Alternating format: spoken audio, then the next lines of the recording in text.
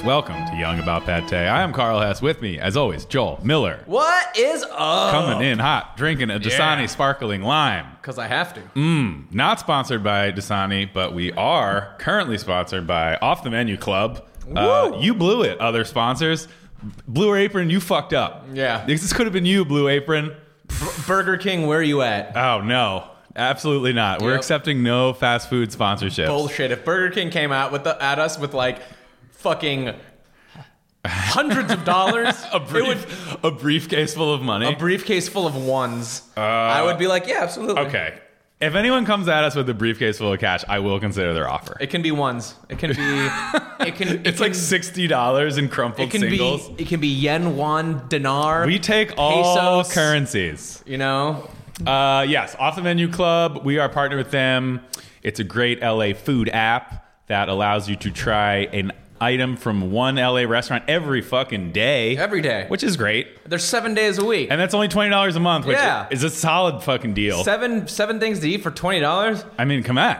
I mean, not to 7, it's 28. They're paying 30. you. They're paying you. You'd be a fool not to do this. With our code, you can get $10 off the first month, so it's only $10 for the first month. The code is PATE, but it's PATE, no accent marks. So go on there, offthemenuco.com is how you request an invite, because it's an exclusive club. You got to request. Club. It's an exclusive club. Mm-hmm. An exclusive club of LA food cognoscenti, one might say. Just everyone rubbing elbows. Currently only in LA, but hopefully expanding soon. But yes, also follow at Off the Menu and offthemenuco.com to get your invite. Get in there. Fucking get in there. Get with it. Get where we're at. Yeah, it's like, don't you want to be riding around the city eating delicious things? Like, don't you want our lifestyle? Don't just look at us on the roller coaster and like, oh, I'll ride it later. No, get on with us. Go through the loops. Hang out. Yeah, get in there. Get hot. It's like, it doesn't feel like it right now because it's a gloomy ass fucking morning. I love this. This is great. You do? This is my. You're this so is my emo. Shit. You're so emo. I'm not emo. Yes, you are. How is that? You're emo? wearing a shirt. You're wearing a black shirt that says "bad luck" right now. Yes, I am. And you're saying you love gloomy mornings. What's more emo than that? That's not emo. Emo would be like if I was crying about the weather being like this. No, this is fucking metal, bro. This is metal ass weather, dude.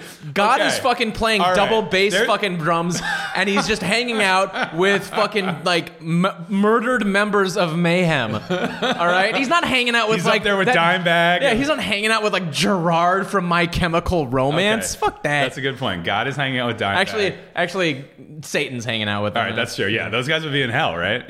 In the classic view of heaven and hell.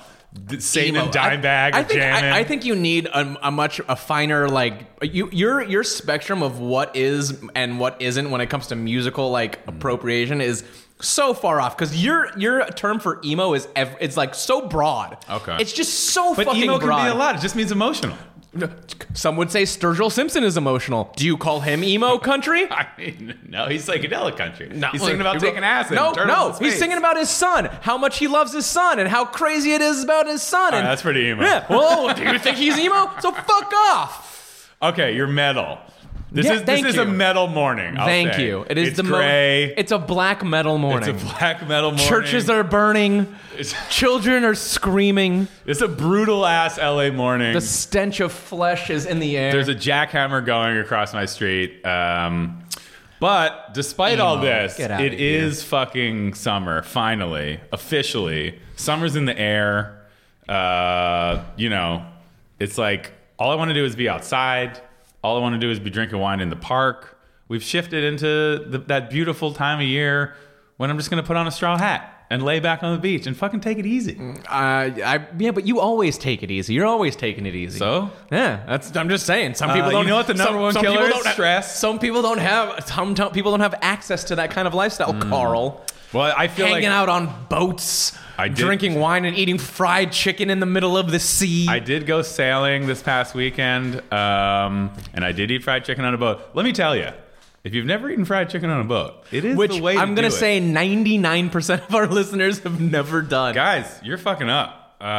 It's great. It's like, when you're eating fried chicken on land and you're like, I wish I could be doing this. I don't know how this could get better. I don't think it could. You're fucking wrong. Imagine trying to do it when you're being tossed by the waves and it's hard to get a bite and you have to work for that bite. You really got to you get that sense of satisfaction. That just seems awful, actually. Just take a bite of greasy fried chicken and you didn't take your Dramamine, and then all of a sudden you just yak it all over the. It was rough out Yak there. it all over port. It was windy. I will say, fried chicken on a boat is great because you really go to town on it. You got grease on your hands, grease on your face. Then you just jump right in the ocean.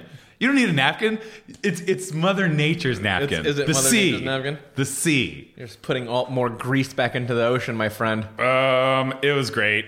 As much as I can hang out on a boat and drink wine, I'm gonna really push for that. I need like more boat friends. Let's set the record straight. We rented a boat. No, I don't have a friend who owns a boat. If I did, I probably wouldn't be doing this podcast. I'd be on the fucking boat right now. Maybe it's just time that you pick up sailing. You take classes. Well, that's the thing. My friend did purchase a dinghy. My friend did do that. He took classes. He learned to sail, and he rented a boat. And I was like, I could do that.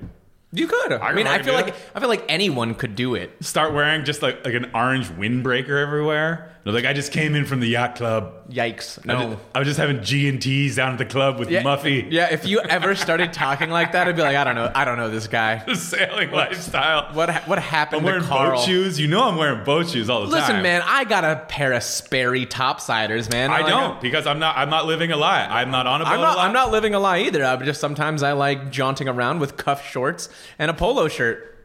I feel like Sperry's are the appropriate. How did boat shoes get so popular?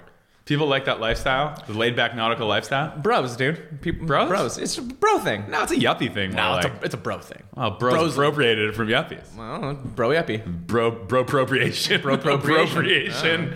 Bro, those look comfortable, listen, bro. for the record, I'm all about bro shit, dude. I love bros. Like, bros are tight. Like, they know how to party. They know how to have a good time, all right? Like, I ever hang out with a bunch of bros and it just doesn't devolve into drinking and, like, eating food? Come on. Get out of here. That's true. Every now and again, somebody taps somebody else in the nuts and you laugh hysterically. I mean, it's funny when it's not happening to you. It's funny. It's you pretty see it happen funny. to someone else, you're like, that's pretty funny. One of them like lights their fart on fire and catches on fire, and you're just like, this is if great. you're 4 beers in and you see a lit fart, you're laughing. You're absolutely. Laughing. It's never not a funny thing. You know what goes the other way in terms of shoe appropriation? I think because chefs have become, cultural icons, rock stars, if you will, that I've seen clogs become a lot more popular. Clogs used to be like the ultimate ugly shoe. It was like, oh, clogs, that's so stupid. Now, because of chef style, I'm seeing people rocking clogs. Yeah? Like really? out in social situations. Okay, well, if you're doing that, you're stupid. Stop. Please. They're so comfortable. What are you talking about? Danskos? The world's most comfortable listen, shoe? man, I own a pair of Birkenstock clogs. I wear them at work. They're great. They're very form-fitting, and I love them. But, like, if you're wearing them out, come on. And you're not Danish, knock it off. Just please. Just for the love of Christ. Do you think the Danes look at the culinary world and they're like, how dare you? What have you done? I don't know. I think that they're so sweet and nice. They're like, I'm really glad. No, it's just that. That's it. It is. They go back to eating are the most comfortable shoes or whatever. The most comfortable shoes ever. They're great. I love them. I'm not a fan. I just don't want to see them out in the world. You don't? Trouncing around. Why not? I don't know, man. It looks stupid. I don't like it. Do you wear Danskos at work? I wear Birkies. I wear Birkenstocks. What about, you see, Birkenstocks are like fashionable now. Birkenstocks are like high fashion. But they're clogs. They're Birkenstock clogs. I know, but either way, they're ball Birkenstocks. I guess. I mean, it's like, I'm not going to... The Birkenstock clog was always my favorite of the Birkenstock style. Not the classic open-toed. This clog is the best. Yeah, that's what I have. Yeah, it's great. Open bag. I'm gonna wear that to a fucking party. I don't know, man. Say something happens at said party and you have to run away. Oh, you're fucked. You can wear boat shoes and I can't wear fucking clogs. Listen, I never said I wear boat shoes. You said you have them. I have. I've had them. You have them and don't wear them. I've had them for a decade. Don't you wear them. You're ahead of the curve. I have shoes for occasions. Who do you think bros stole it from? Me. Well, I was hanging out with some bros and they were like, "Bro, those look comfortable," and you were like, "Bro, I was handing out brochures." And get out of here! Get out of here! I was handing out brochures by the brochure. Get out of here! Shut it down. Never. I do need some summer footwear because Tevas are back in a big way, so I've been considering Tevas because I loved them as a kid. It's like flashbacks to Jewish summer camp. They were my camp shoes, but that's why I love them because I have great nostalgia attached to them. Just awful. I might get some Tevas. I might fuck around and get some Tevas for the summer. I don't know, man. You wear them with socks. No, power move. Not going to do that. Power move. That's the thing, though. I don't want my toes out, really. I don't want my toes out too. You wear them out in the sun and you get like a weird tan line. You know what I kind of like that I've been seeing more? Like dudes wearing those kind of like leather sandals that are like kind of lattice work but closed toe. They're kind of like Euro vibe, like Mediterranean vibe. That sounds so lame. No, they're awesome. Well, dude, if I get white jeans again, you know I'm getting some European sandals. Oh God, here we go again. Jesus Christ, I'm clocking into summer, baby. You're just gonna start white jean season. Your personality is just gonna be awful. What? It's gonna be the same. I'd just be drinking wine from a Pouron in a public place. I'm just gonna be like, oh God, look at this dick. Like, I can't wear white jeans and be the same Carl you know and love. No, you can't. No, you can wear white jeans, just not white jeans with braided, fucking like latticed sandals. Okay, I'll take that. I don't know. I feel like just something's gonna change. Like you're gonna start having like an accent like out of nowhere, and everyone's gonna be like, "What the fuck?" When I was in Rome last spring. Yeah, I don't want talking about my trip to Italy. I don't want to hear everything harken back to something in Europe. You know what I mean? I don't know if you've ever been, but I don't want to hear that as a start of a sentence. You become one of those people that hits the accents in foreign words where I'm like, I was hanging out in the piazza. Yeah. Oh yeah. No. Please, that guy. Please don't do that. I know like some people that like if like because like in the kitchen and stuff, you have to learn some Spanish stuff. So like there's guys like I don't know how to speak like fluent Spanish. I can pick up on some things here and there, but if I say something to someone like in Spanish, I'm not gonna like over enunciate it. Right. So there's some people like, oh, can you get me the cuchillo? You know? And I'm just like, stop it. That's me. Yeah, I need you here at 11 p.m. on Juanes. It's like, stop it. Like, just shut up. Juanes is not a day. He's a Spanish rock star. Viernes. Whatever. Juanes is a Spanish rock star. Miércoles. I don't know. Miércoles. See, I don't want to hear that. I don't want to hear that. It's just like use your regular voice, say it as best as you can. I feel but like don't overdo it. I feel like you're respecting the culture when you do that. No, I feel like you're tearing the culture down. I need you here on Juanes Day. I need you. But here. I have tickets to see Juanes that day. I need you here on Sábado y Domingo. Sábado y Domingo. And it's just like, shut up. Just shut up. Just say it the way that you would say it to like one of your white friends. If I get white jeans, I'm gonna be hitting those accents pretty hard. I don't know if I can hang out with you this summer then. I might be busy until September. Okay. After Labor Day. Living that metal lifestyle. All day, every day. The metal lifestyle is hard in the summer when it's bright and shiny and sunny. That's why I'm happy. It's hard to be metal and wear shorts. I can be. What are you talking about? If I'm metal, if I wear shorts, you can see all my rad tattoos. That's the way to be metal with shorts. You have to have rad ass thigh tattoos, which I will admit, do have. Thank you very much. They're pretty good. They are pretty good. Some very hilarious. I feel like we're going toward a future where you have a full like Yakuza style. That's gonna be my next thing. I'm gonna get because I've left my back like open over the years because I want to get something from my neck to the bottom of my butt cheeks. That's Yakuza appropriation though. That's dangerous. Well, it's not gonna be like a dragon and a koi fish fighting for like territory. But could it be? I mean, it could be. It's just it's gonna be a bald eagle fighting a largemouth bass. What's your ideal back piece? Just like a fucking dagger. A huge dagger? Just like a stark black and white dagger through like a fucking deer skull. Oh, can you get a Game of Thrones tattoo? No. Something? No, I'm not gonna do that. Not even a direwolf head somewhere in there? Come on, direwolf head's a tight tat. That is, for lack of a better term, gay. What? It's so dumb. First of all, problematic. That's not. That's why I said for lack of a better term. No, that's awesome. What? A great show. Plus a direwolf can just. The wolf head doesn't have to be Game of Thrones. Wolf head's just a great tattoo in general. I don't know, man. Because then you what you said is you have a Game of Thrones tattoo. I don't know, man.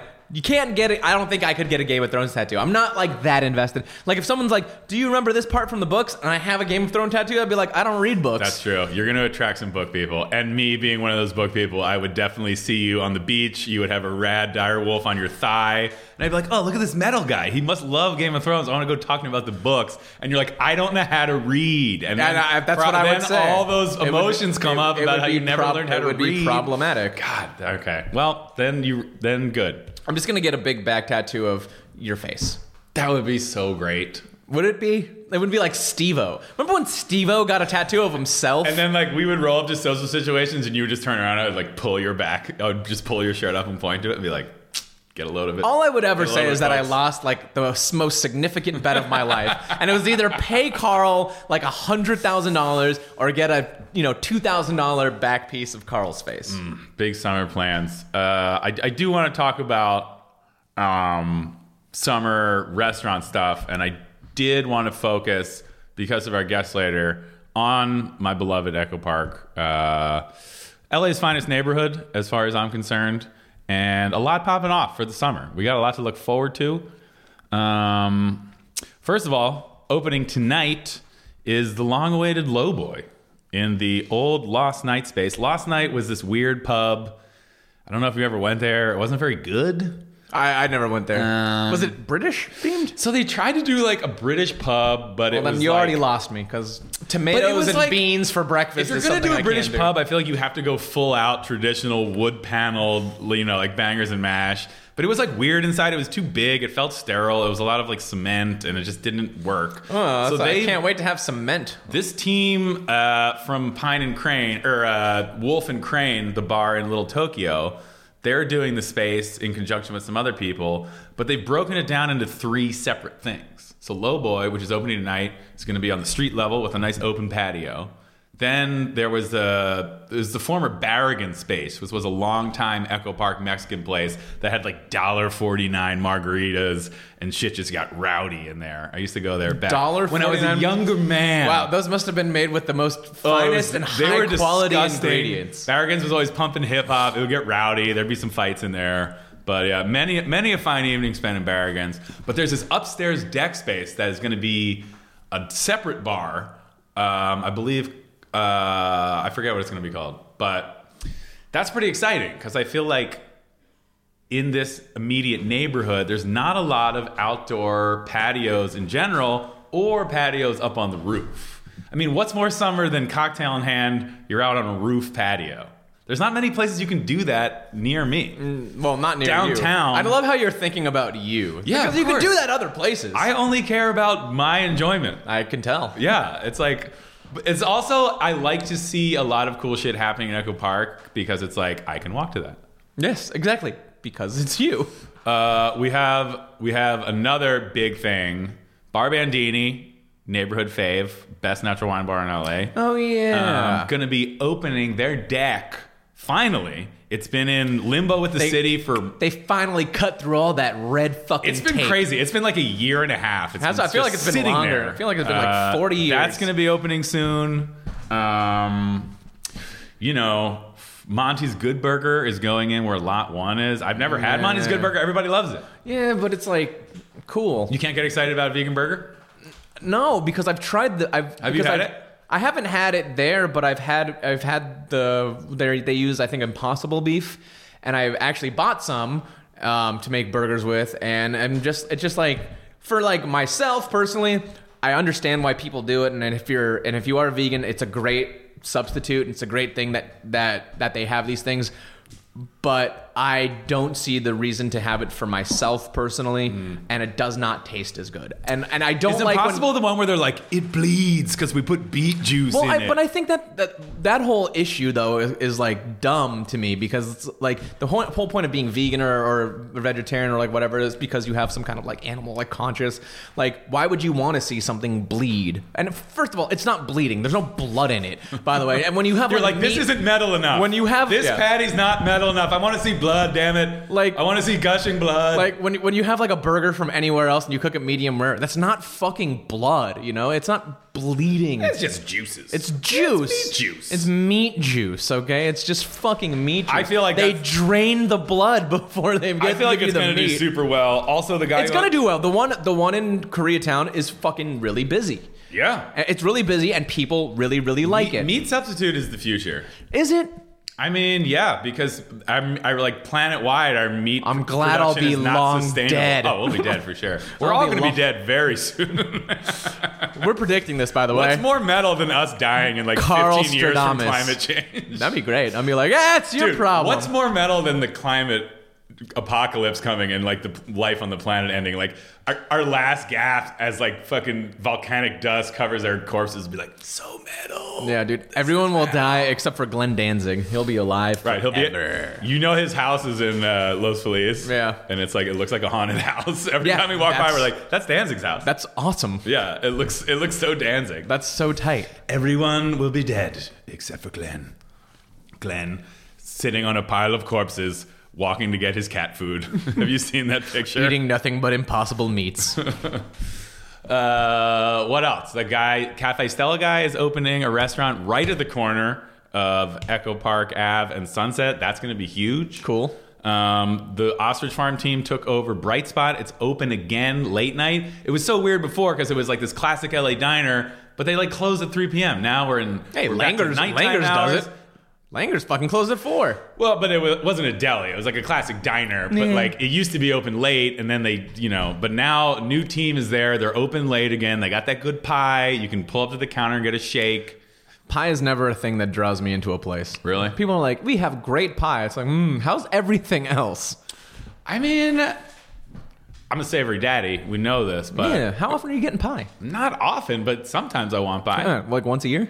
I like the idea of having a neighborhood diner that I can go to at 1 a.m. and get pie? And get a burger, get a shake, get a snack, you're fries. You're having a shake at 1 a.m.? Depends on how drunk I am. Holy shit. I could be extremely drunk, and I can't even remember the last time I got a milkshake. I can't even remember that. I want them. You're often. not even living, are you? No, I want them. I crave them sometimes, and then I'm like, yeah. Okay, that's a pretty moral high ground coming from someone who Postmates Burger King. I've never Postmated Burger King. I don't know about that. No, I haven't. I've Postmated Carl's Jr. once when my buddy Brian was in town because he doesn't have Carl's Jr. out where he is. Okay, that's very nice of you. You're a good friend. Thank you very much. It was $15 to get like one hamburger. I've Postmated Jack in the Box on my way back from an airport so it could sync up with me when I got back from France. So we could both arrive because I really wanted just like curly fries. That's actually a pretty good move. Yeah, so you're in the Uber back from the airport. Actually, that's the last time I had a milkshake. When I came back from my honeymoon, I got a milkshake when I came back with my chicken sandwich and my curly fries. Yeah, I got that. But that's it. I've never. You know what? I respect Burger King too much. I want to go there. You should get a fucking Burger King tattoo.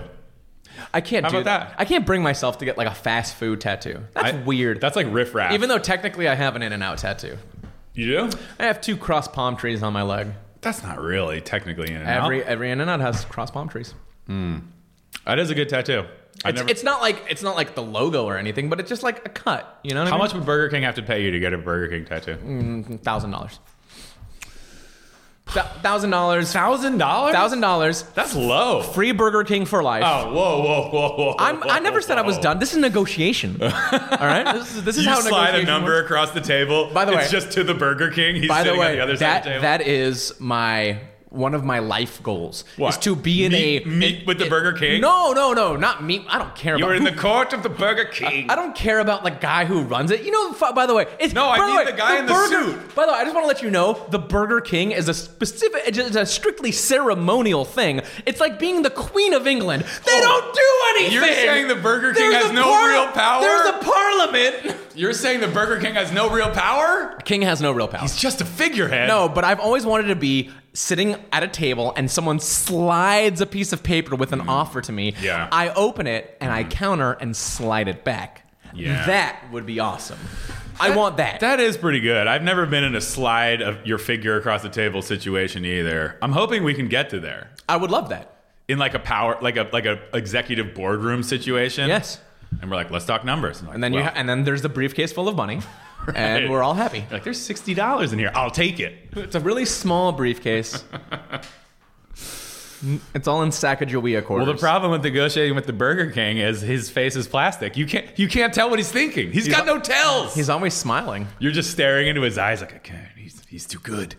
Yeah, I wouldn't want to go against him in a game of Texas Hold'em. Oh my God. No, he would win. What are you excited about for the summer? What am I excited about for the summer? I am excited to cook at home a little bit more. You're a busy man these days. I'm a busy man these days. I actually get to spend some time at home a little bit more, and I've been rediscovering how much I appreciate just cooking at home for myself. All right, what's your go-to? You and your wife and your dog are hanging out, and the cats. And the cats, of course. What's a good go-to home meal? Well, burgers on a cast iron are always gonna reign supreme in the household. I mean, it's summer. Can't go wrong with a burger on a cast iron. Burgers on a cast iron, but chicken parm, always fun to make because you got a broiler, so you get that night. You can put some mozzarella cheese. If I can bring it back to Echo Park, new items on the menu at Cosa Buona. Chicken parm. Straight up? Straight up. Ooh. Not the. I think they took the sandwich off the menu. Smart move. It was a smart move. It was that a great sandwich was not that good. It was great. It I had like prosciutto on it. Yeah, I don't want that. You know what I want? I want chicken parm. I want a knife and a fork, and I want to just eat it. I don't want to have it in a sandwich. It gets messy. It's all over the place. They have it. Shout out to Cosa. Well, I am very excited for that because I'm a big fan of Cosa. In the household, I don't know, rice. I cook a lot of rice. Anything on top of rice. Just how I have multiple kinds of rice at home. I am very happy just having rice. Last night, made some fucking white basmati rice, a little bit of shallots and garlic and broccoli, and made a Szechuan sauce and put a little bit of Szechuan peppercorn in it. It was delicious. Ooh. And I was a health daddy last night. That is a good, healthy meal you feel good about. I felt great when I went to sleep. I felt great when I woke up this morning. I feel great right now. You look great. Thank you very much. And I think a discussion of delicious rice and how Echo Park is popping off for the summer is dovetailing perfectly to introduce our guest. Perfect. An effortless segue. Let's get her in here. We're already arguing about seafood. Okay, our guest today is Courtney Kaplan, owner, operator, sommelier of Tsubaki, and now, welcome to the family, Ototo. Courtney, welcome to the show. Thank you. I mean, this has been a long time coming because forever we've talked about this restaurant's right down the street from me. It's just been a fucking goddamn favorite restaurant for a long time. Goddamn pleasure. And I feel like it's like a little, or it was a little under the radar. Yeah, maybe sure. just the size of the establishment.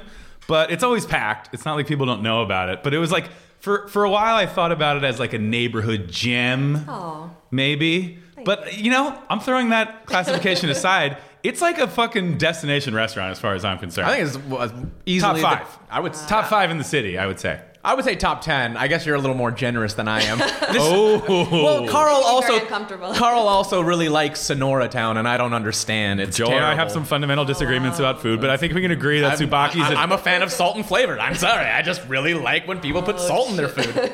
Tsubaki is an upper echelon restaurant. I think we can all agree. It is great. It's one of my favorite. I've probably been there at least 10 times. Yeah, I've probably been there about a dozen times. And earlier in the show, we were talking about exciting Echo Park news, and I think forefront of that is Ototo recently opening, which is woo. So when I first heard that you had bought the space next to Tsubaki, I had assumed, perhaps foolishly, that you were just going to expand the restaurant because Tsubaki is a small space. It's like 33 seats. 33 seats. Yep. So I was like, oh, they're just going to expand, and I was very excited about that. But then I realized you're doing a whole different concept. What was the thought process there? We had thought about expanding at first as well. That lease was offered to us, I think it was literally 2 days after we had opened Tsubaki. So wow. Honestly, it used to be a salon. It was I used to get my hair cut there. It was a hair salon before. It wasn't great. People still sometimes show up looking for haircuts, I'll be honest. You should just be like, sure, go in the back. Yeah. Once in a while. We have sharp knives. What's up? Where's the hair, the stylist? But honestly, I remember nothing from that period. I feel like I kind of blacked out through that whole opening. Right, It was a lot, and our landlord was like, hey, the salon's moving out. Do you want it? And we were like, sure, why not? We'll take it. And we had no idea what we wanted to do with it. We had thought at one point maybe we should expand. And then the more we thought about it, we're like, part of, for me at least, I think what I like about that space from the beginning was that it was so small and like it felt almost like not in a space that you'd find in LA. Right. Yeah. It's cozy. It's almost New York-esque. It's kind of New Yorky, or you're crammed in there. You're working with the space. Very New York to me. Which some people love, and some people are like, why are your tables so close together? But we really felt like maybe if we expanded it would kind of lose some charm. Mm-hmm. And also the kitchen's really small. Right. If you knocked out that wall. I don't know if that kitchen could service another 40 seats. Sure. It would have been. So you had to build a new kitchen. We had to build a brand new kitchen. Yeah. Wow. The That's other a lot, challenge right? is it was. Well, yeah. It took us 2 years. I mean, Tsubaki's been open almost 2.5 years, and we had that lease from pretty much the first week. Okay. So, wow. I didn't realize that. It was a long road. The other problem is the street is sloped, so to try to connect it, there was all sorts of complications with the city. Right. So we figured, like, hey, let's do something else. We had originally thought maybe we should do like a luncheon concept, like a rice bowl donburi concept, right? And then just being in that space for after a year or so, thinking like, what does the neighborhood want? What do we feel like we would want? Or like, there's not really a lot of places to drink sake in LA. Right. People seem really excited about it. Yeah. We have problems in the restaurant when things aren't going our way and people have to wait for their table, and we're like sending them across the street to Button Mash, or they're standing outside, like, sometimes drinking beer out of teacups because we don't want them drinking beer on the street. And we're like, what if we opened a bar next door where they could wait and we could really like go deep on sake? That's brilliant. At the same time. That's so smart.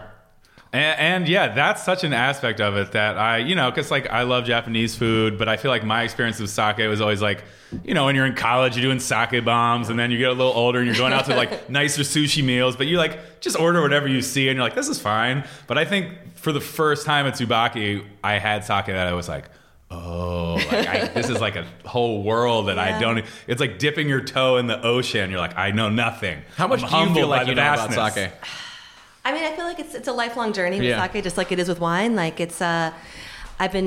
my first hospitality job was in sake, randomly in New York a million years ago. You used to work at Decibel, right? I worked at Decibel. So Decibel is this like, it's Lower East Side, right? East Village. East Village, it's like an institution, isn't it? It's been around now for over 25 years. I went there for the first time like a month ago. My friend who used to live in the East Village, like, you got to go to Decibel. I was like, what? You go downstairs, you feel like you're in Tokyo, there's graffiti all over the walls. I fucking had such a fun time there. It is a dangerous place. It's dangerous. It's a place where you just like, let's get another bottle. Yeah, it was a blast. I worked there when I was in college. I had just come back from Japan, living there. And I was like, I just want a job where I can like be around Japanese people and speak Japanese. I didn't really care about sake at all, but it's like maybe I can, like, if I go work in this Japanese bar, I get to speak Japanese all day, and kind of got sucked into it that way, which was an interesting initiation to the world of sake. But right. It was a lot of fun. So I worked there. That was like my first real ever hospitality job, and then from there ended up in a Japanese restaurant in New York called N Japanese Brasserie. That was like a much more serious they have a whole chain. Graffiti in not on the wall. Yeah. No, this was like graffiti West Village, very expensive. There was one painting and it was 8 by 10. A tasteful oil painting. It was very serious, and they're still there too. They've been around at this point 20 years, more than 20. No, can't be. 2004 they opened, so 15 years. Wow. But yeah, and then after that, there's not a lot of jobs in sake in LA, so I moved to LA and ended up in wine for a long time. But when we were opening, you worked at Bestia? Worked at Bestia, worked at Domaine LA, spent a lot of time in wine here because there isn't a lot of opportunities for sake. Then we were opening the restaurant, thought it was a good chance to get back into it. Yeah. And there was a huge like relearning curve for me. I'd been out of sake for so long, right. and just kind of drinking it casually. And when I would go out to restaurants, I would drink it or drink bottles. We go to Japan, but it's been really fun to kind of get reintroduced to it. And before Tsubaki, was there like a iconic go-to like sake bar in LA that has the depth and like knowledge that is at Tsubaki? I mean, there's always been good places to drink sake. Right, like Little Tokyo or Japantown.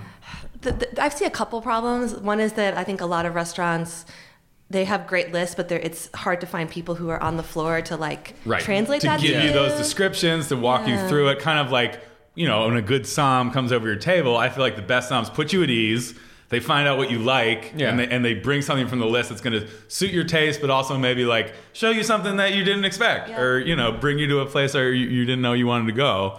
So yeah, I mean, maybe that's what you're bringing to the table with Tsubaki, because there's this really good accessibility, and everyone's super knowledgeable.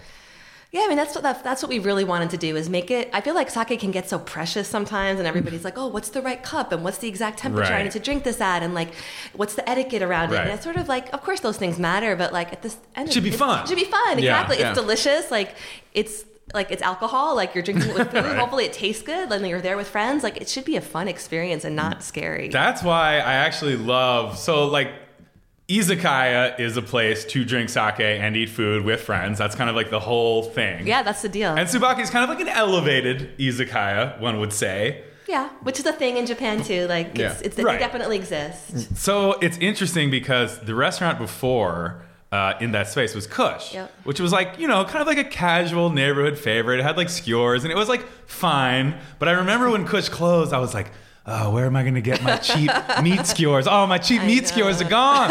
How am I going to live? And then you guys moved in, and it was just like a fucking different universe. Yeah, it was a hard transition for us when we first opened, and a lot of people like Kush. People liked Kush, and I get it. They had been in the neighborhood, and it was cheap. It was cheap. I mean, you know, and there's like that's important. Yeah, you know? Oh yeah. To have that absolutely. go-to meat skewers, you got to have a meat skewer place. So we're coming in, they're like, "Why is your wine not $6?" And I was like, "Oh, like you're like, because it's fucking good. Like, how do I say it's good, this? man. How do I explain this? Or like, why does asking us questions about it? But I think now, we've been around for 2 years. I think people have a better sense of who we are, and that we're offering something different. And we do still try to like be accessible to the neighborhood. If you want to come in and get some grilled chicken wings, it's it's still $6, and like you come in at happy hour, get that Sando, you get a couple skewers. Happy hour's gone right now. It's happy hour. It's next door. Folks, don't come in for happy hour. Go to Ototo. Sando's next door. I loved when you did the Dodger dog before. I would go there before Dodger for games. a cocky on there. Yeah, it was great. That might come back. We're working on it. I was super stoked. Well, as much as I love a Dodger dog, I don't feel very good after I eat it. It's interesting that you bring that up because we were talking about Echo Park, how it's popping, but there is kind of a history of restaurants being a little too early in Echo Park, and one actually existed in your space. Cortez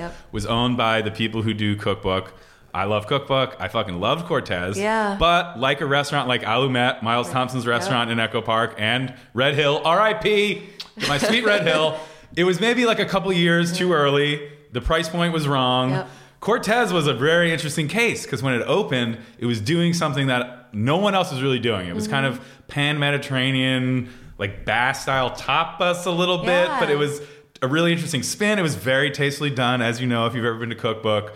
But like it couldn't get the traction in the neighborhood that it needed, and it was just a little too prohibitively expensive for the time that it opened. I think they were ahead of their time for sure. Ahead of their time. Yeah, for sure. So how did you decide to like combat that, We thought about it a lot. It was something we really thought about, and we had looked at a bunch of other spaces. We were originally going to open downtown. Oh God, we dodged the bullet. That would have been a nightmare. What was the space downtown? I don't even want to talk about it. Okay, it's gone. It's gone. ancient history, folks.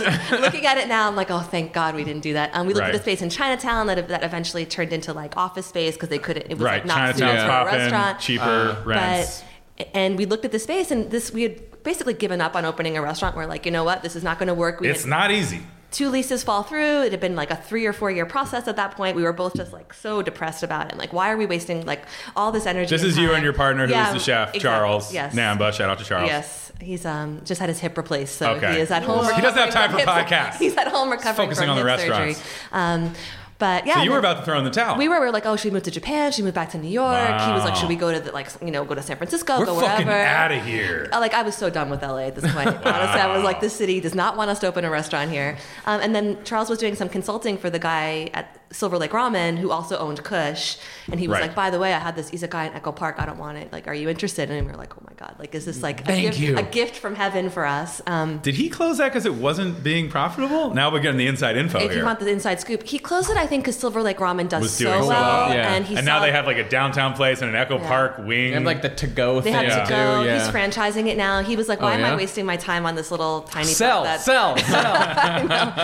And I understand why. It's the hard business model in this little spot. But, when we saw the space and we saw the neighborhood, we're like, we have to be careful here, and we're not even like in the main part of Echo Park. Like, it's a really hard, that area is really hard. I'm kind of on the eastern border where we're recording right now at the Manor, and you're a little bit west, but it's basically right where you enter Dodger Stadium. Yeah. But it's still kind of away from the main strip. Yeah. There's very little foot traffic because Button Mash, is kind of newer as well. Yeah. So Button Mash was kind of at the furthest eastern extreme when it opened, like the Park restaurant and Button Mash. And beyond that, it was like no one really walked past there to go to a restaurant. No, there's Eightfold. I mean, Guisados, but not as much at night. Yeah.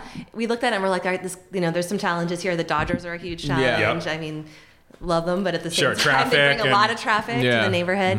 We really thought like, okay, we gotta, we want to do the food we want to do and serve the sake we want to serve, but we want to be a neighborhood restaurant. Like that's like a part of the joy of being in restaurants is like you see the same people every couple of weeks, and like people come cultivate back and a relationship and just like it's. And we feel like we love this neighborhood, actually. Like, the people are really great. It's the best neighborhood in LA, folks. I agree wholeheartedly. My servers are like, I've never worked in a restaurant where the people are so nice. The guests love are that. so nice. Every other restaurant, everyone was terrible. Well, I know. You know what? It's a mixed bag sometimes. I think that really speaks to, like, the culture and ambiance of a restaurant that like if the patrons are there and they're cool, that means you're doing something right. You're attracting the right type of people. Yeah. There's restaurants that are good, but they're probably full of assholes. Beverly Hills, I'm looking at you, you know. And I've heard people who work in restaurants, maybe you guys can speak to this, that like restaurants on the West Side, you're getting a higher asshole ratio. I don't know if that holds water, but maybe no comment. But yeah, I think it speaks to what you've built, that there's cool people coming back again. Obviously, any place you can get an asshole, but like I think it's really like, you know, indicative of the culture and what you've built, that there's cool people coming back again. I hope so. I mean, I hope we do spend a lot of time on working on culture and trying to, you know, we hire nice people. Like we want to work with people we like. No dicks. Yeah. I mean, we had when we Staunch opened, no dick policy. It's the sign. It's on our new hire packet. All your employees are great. I mean, never had a bad experience. I've only met the same one over and over and over and over and over again. I mean, when we opened, she had was like very sweet, 10 very people knowledgeable on staff. We had nobody. You know, it was really hard to even find people to work with us in the beginning. But like, yeah, our staff was tiny from the beginning. So when we hire people, we're like, hey, listen, no drama. Like we are drama free, 420 friendly, no drama. Exactly. It's like a cool Craigslist ad. Yeah, everyone's so passionate and like knowledgeable. Obviously, you do a great job training. Right. And I think that's important because there is that aspect of sake and maybe Japanese cuisine in general for a lot of people. They don't know about it. There's a lot of Japanese words. There's a lot of sake types that, I mean, I don't know. So it's like to have someone there be like, oh, this is this. This is like this. This is like this. I feel like that's more important in a place like that. Yeah, I think part of what we talk about is like, when we're talking to the guests, like we don't need to necessarily define every single word. Like if they want to know the answer, what is ginjo, what is genshu? Yeah. Like, tell me about rice polishing. And we get people who want that. I want it. You know, I want it all day. But sometimes people are like, they're on a date. They just want something delicious. They don't care about. They didn't want to talk about the nuance of anything. They don't care about dai ginjo. I mean, I care, but not everybody does. So like, let's like put something delicious in front of them. Say like, hey, here's 3 different things. Taste them. What do you like? Great. That's what we're, let's go from there. And like, just take all the fuss out of it. Like, just make it easy and fun for people. And if they want to go deeper, we get people who come in who are sake geeks and they want to talk all day about it and show us pictures of their trip to Japan and do all that. That's great. And we love to meet them on that level. But she loves it when you bring in pictures. You hear that, folks? Bring in your vacation PowerPoint presentation. She's not busy. She wants to see your entire thing. It's all about connecting with people. But yeah, it's been, none of my staff knew anything about sake before they started. Like, they all started at zero. We've been at Ototo, it's been a little different because I have more wine people working there who have like strong wine backgrounds, and they're coming in. Shout out to Steph. Yeah, Steph Sloan, another neighborhood regular. But it's, when you come in with wine, you still have to do some training on sake, but there's a little more vocabulary there. But with Tsubaki, we really started from zero. But in some ways, I think that was a advantage that they had because they could look at the guest and be like, hey, 6 months ago, I was where you are. Like, I can speak at your level. Yeah, they took that learning journey as well so they can, help the guest do the same thing. I like how in Ototo behind the bar, you have these wooden panels with the Japanese characters for each sake, but then like a quick, short, and simple description. And I think that really helps because there's so much to learn in sake. There's so many types. But when you look up and you're like, oh, bright and floral. Oh, earthy this. I think it helps as an access point, just a starting place. Yeah. That's the hardest thing sometimes is getting that starting point. And I'll say to people like, hey, what do you like to drink? And they're like, oh, I don't know anything about sake. Right. I'm like, well, it doesn't have to be sake. Like, what kind of wine do you drink? What kind of spirits? You like Monster Energy, bro? What are you into? Exactly. What are you into, bro? Break it down. And if you have these things up there, they're like, oh, I like strawberry flavored things, or I like earthy stuff, or I like, IPA or whatever. To make it more accessible to everyone, to take the pretense away from whatever it is that's going on, makes it easier for everybody to kind of get around it and huddle around it. And it gives you like a common language too, I think. Sometimes I feel like the guest is afraid to start the conversation because they don't know where to start. Where we're going to give you the words to start with. People are intimidated by lots of things, especially stuff that they don't know anything. Especially things from the Far East.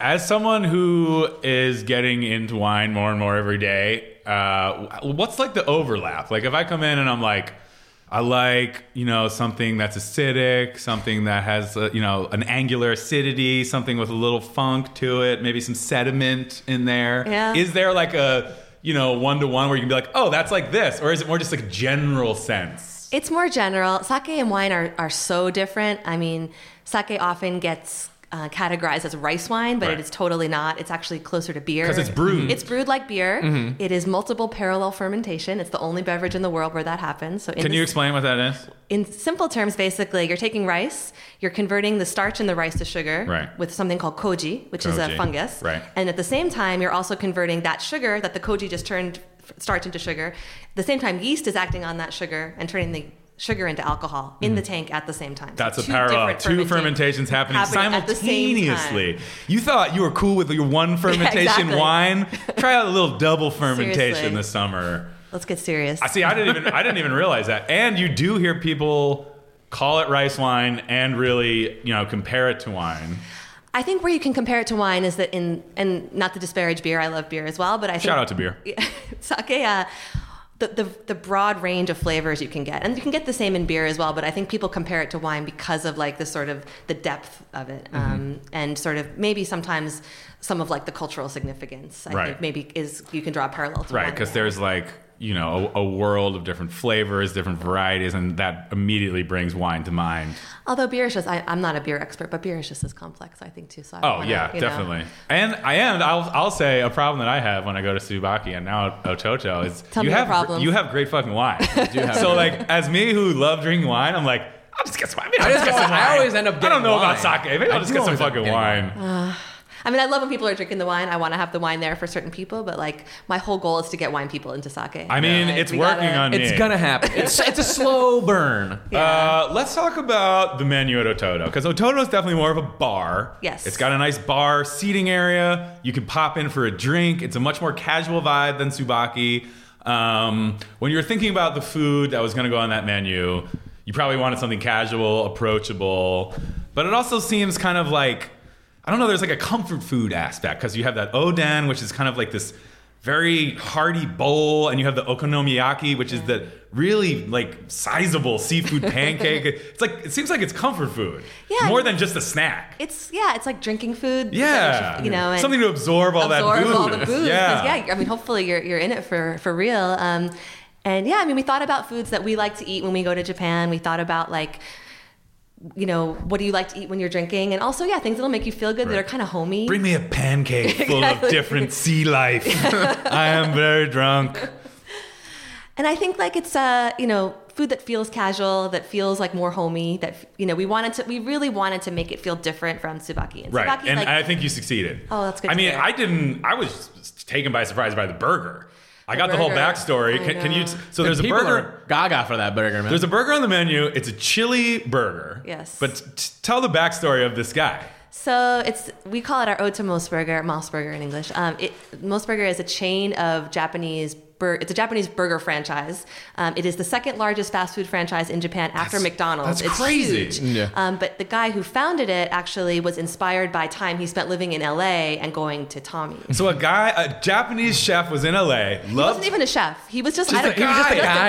I don't know what he was doing in LA, but he was in LA. He just loved that He Tommy's loved that chili. Tommy's chili burger. Like couldn't get enough. He went back to Japan. He's and like, was no chili is thick enough on this island. No chili is thick enough to satisfy me. I will start my own establishment. And then he did, and it's huge in Japan. And their whole thing is, he has this like secret. They call it meat sauce. They don't call it chili. I But love Yes, that. I like love that way better. Yeah, give me that sauce.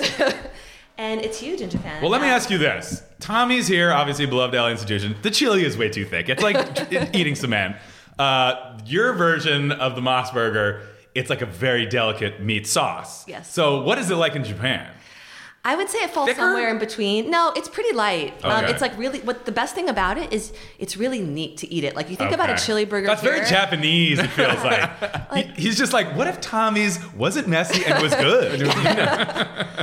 And that was, we were like, how do we make a burger that's like light and is clean when you Right. eat it? Like so you don't feel gross. You don't need Yeah. 1,000 napkins. Yes, Tommy's is like, you're done You're for done. the People day. That's passing it. out in the Yeah, booth you're at just like, a I'm Toto. going to sleep now. And people say that to me. They're like, I don't know how to explain it, but this burger feels It's light. It's a light. Yeah. Is it a cheeseburger or just a hamburger? No, just a hamburger. So it's a light chili hamburger. It's like half air. That's all. That's like, you should get the MacArthur Genius Grant. How do you make a light chili hamburger. It seems impossible, but somehow you did it. It's got the shredded iceberg, I think. That really helps. The shredded. I mean, that. Have you had this burger? I haven't. I have not been to Ototo yet. I know. I gotta say, I'm very upset. I have the advantage with myself. I can walk there in 4 minutes. So Let's go there tonight. I will. I will go there. I will fucking go there anytime. One thing I want to talk about is that Oden bowl. Yeah. Because I had not heard of this. Apparently, it's a somewhat traditional Japanese. So it's like, I just love the combo. So you get this big bowl. It has a soft egg, 2 pork ribs, octopus, and daikon, and that's it. I want and that. some broth. Beef tendon. Oh, and the tendon. I want that even more. Tendon. Literally my perfect meal. And the beef tendon's like sliced very thin, and I don't think I've ever eaten. Usually you see tendon like dehydrated, puffed into, or like or in a pho. Yeah. But yeah, this is like this very well composed bowl. I'm like, I got 2 ribs, I got my egg. It's like a power bowl. It's like the perfect meal for me. It's a slightly untraditional version, I would say. Okay. Typically, Oden in Japan is huge. You'll see it like if you go to 7-Eleven in Japan, you go up to the counter and they have these big steaming hot So they just full scoop of in Oden. a couple different and you say things. like, hey, I'll have the daikon, I'll have the egg, I'll have the fish cake, Oh, I whatever. love I'll have that. the. So usually there's a lot more fish cake in it. There's like tofu products. Oh, wow. But we really felt like we didn't want to start buying fish cake to put in there, and we also weren't sure if we would have the time to make our own. So we're like, how can we serve this, give this Oden experience, but still make it feel like it's us? Okay. So yeah, we did the ribs, and the tendon is pretty traditional. The octopus, it's supposed to be this really homey, like one pot, hot pot sort of thing. It's gonna be like it seems like a weird meal for the summer, like a big thing full of meat and broth. And I'm like, it's $18. You pop into the bar. It's so satisfying. You get a couple glasses of sake. Yeah, you're on with your night. You're out at Echo Park. You're living. It's super cozy. Hot mustard on the side. hot mustard into mustard. it. So good. Yeah, it is more of a wintertime dish, but I feel like it's fine right now. It's can make fine. it It's work. not even summer right now. June gloom right now. You Yeah. know, we can get some Oden. It's Oden weather right now for sure. Wow. Well, I mean, and then you have the hits. You got the fried chicken. Fried chicken. Which is, we've had a few different iterations of it, but we've always had some kind of karage on the menu since we opened. It's great fried chicken. Delicious. What's the most popular dish at Ototo? The okonomiyaki, 100%. Okay, so it's like 2-to-1. For those that don't know, that's a seafood pancake. It's basically batter, cabbage, and a bunch of seafood. Is that? So it's all different. It can be anything. So konomi just means like your personal preference, like what you like. And then yaki means like to grill or to saute. So it just means like cooked as you like it, basically. Cooked as you like it. So you go to Japan. It's like having it your way. That's what it should say at Ototo. Ototo, cooked as you like it. You should have like a fun little neon underneath it. That's opening the door to maybe Yeah, some we things. don't know about that. The more assholes are going to show up, we got to keep the asshole ratio low. But so basically in Japan, oftentimes you go to okonomiyaki restaurant, you get the base and the batter. It's like egg and flour and mountain yam. That's like super gooey not mountain cabbage, yam. Yeah. And there's cabbage too. Okay. It's both. And then you kind of pick your fillings, right? I love it. Japan's like, I got to go to Japan. You've never been? I've never been. Hot take, Carl. Japan rules.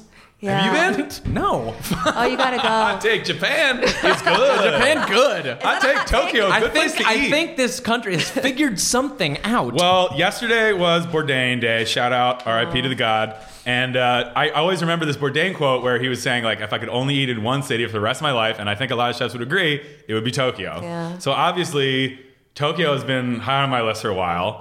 I feel like, when you go to Japan, you have to go for at least a couple weeks. Otherwise, you're like... Yeah, it's because with the jet lag and Yeah, it's like, I want to go at time least and- 2 weeks. Yeah. What was how did you initially come to Japan or become interested in Japanese culture or food or...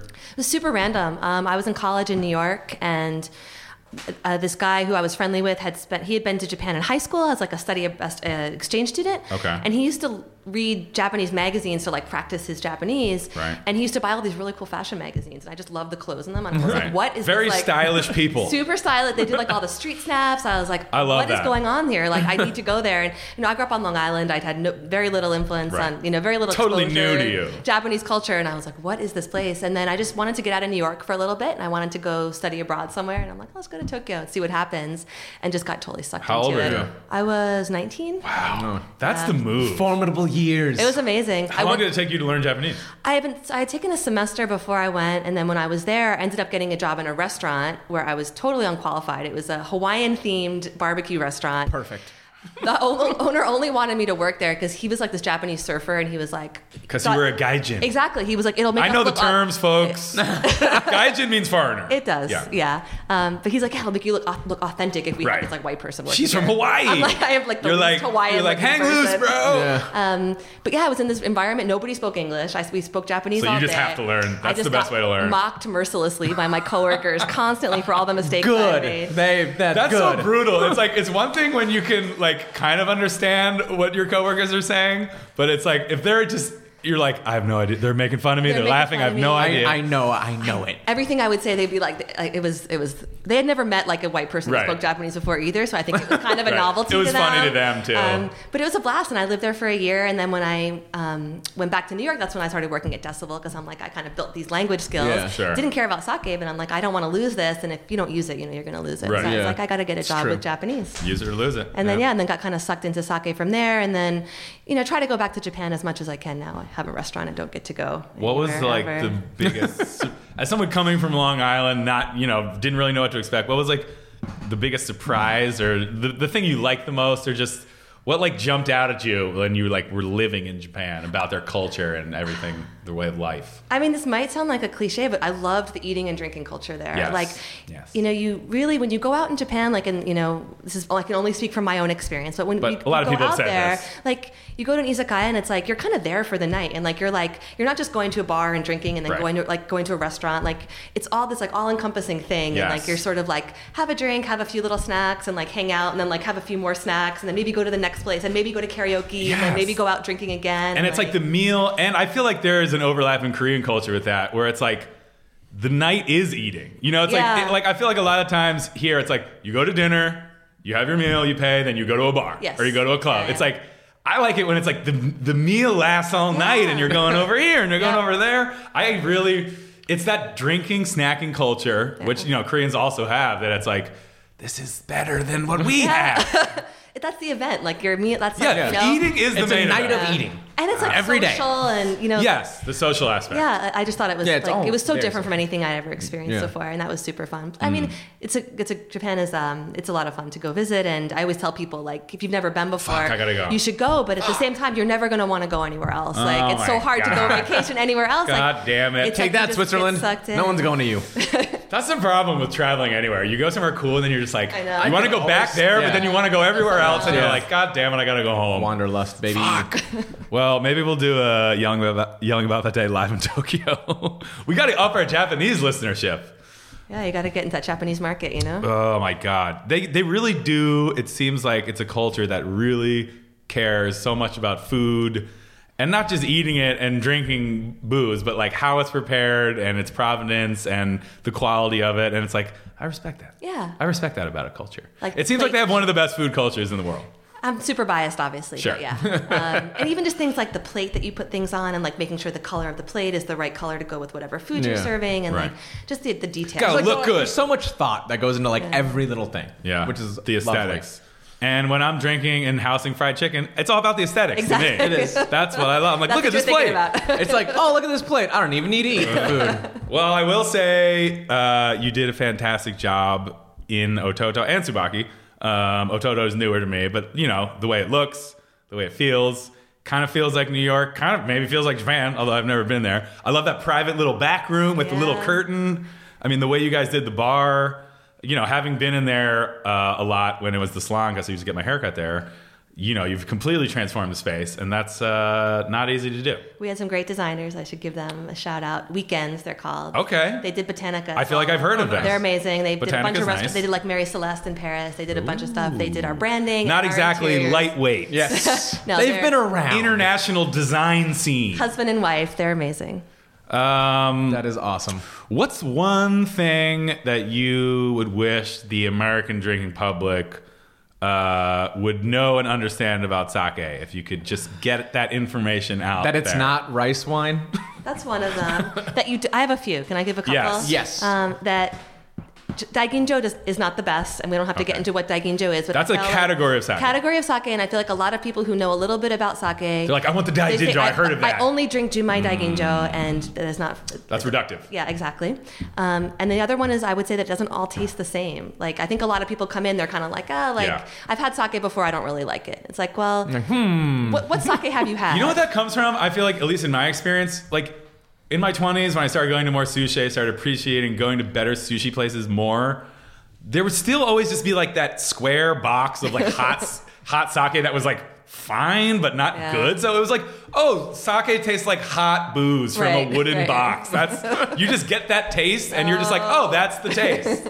Even when you had the cold ones there, it was always like, I feel like all that stuff tastes the same. Yeah. So maybe, to the Western palate who are exposed to it through those sushi places, it's like, oh yeah, it's sake. It just kind of tastes like that. It's either hot or cold, whatever. Right. Like it's vodka. Like it, Yeah. This is what sake tastes like. You drink it hot, you drink it cold, but it's all, Well, I gotta say, I thought that same thing until I went to Tsubaki and really, had a couple different options and saw the breadth of it and was like, wow, I could really get into sake. Yeah. It has more booze than wine? A little bit more. Okay. Like wine, you're what, 12, 13%? 12, 13, 14. Sake kind of starts around 14 and a half. We have some that are up to 20% for undiluted sake. So you can get boozy if you want, but... Are those fortified? They're not. Oh, wow. There are sake that have alcohol added to them, but it's not to up the alcohol content because they then dilute it back. Right. It's to stop fermentation. No, it's actually to... It sounds kind of counterintuitive, but it helps to lighten it a little bit.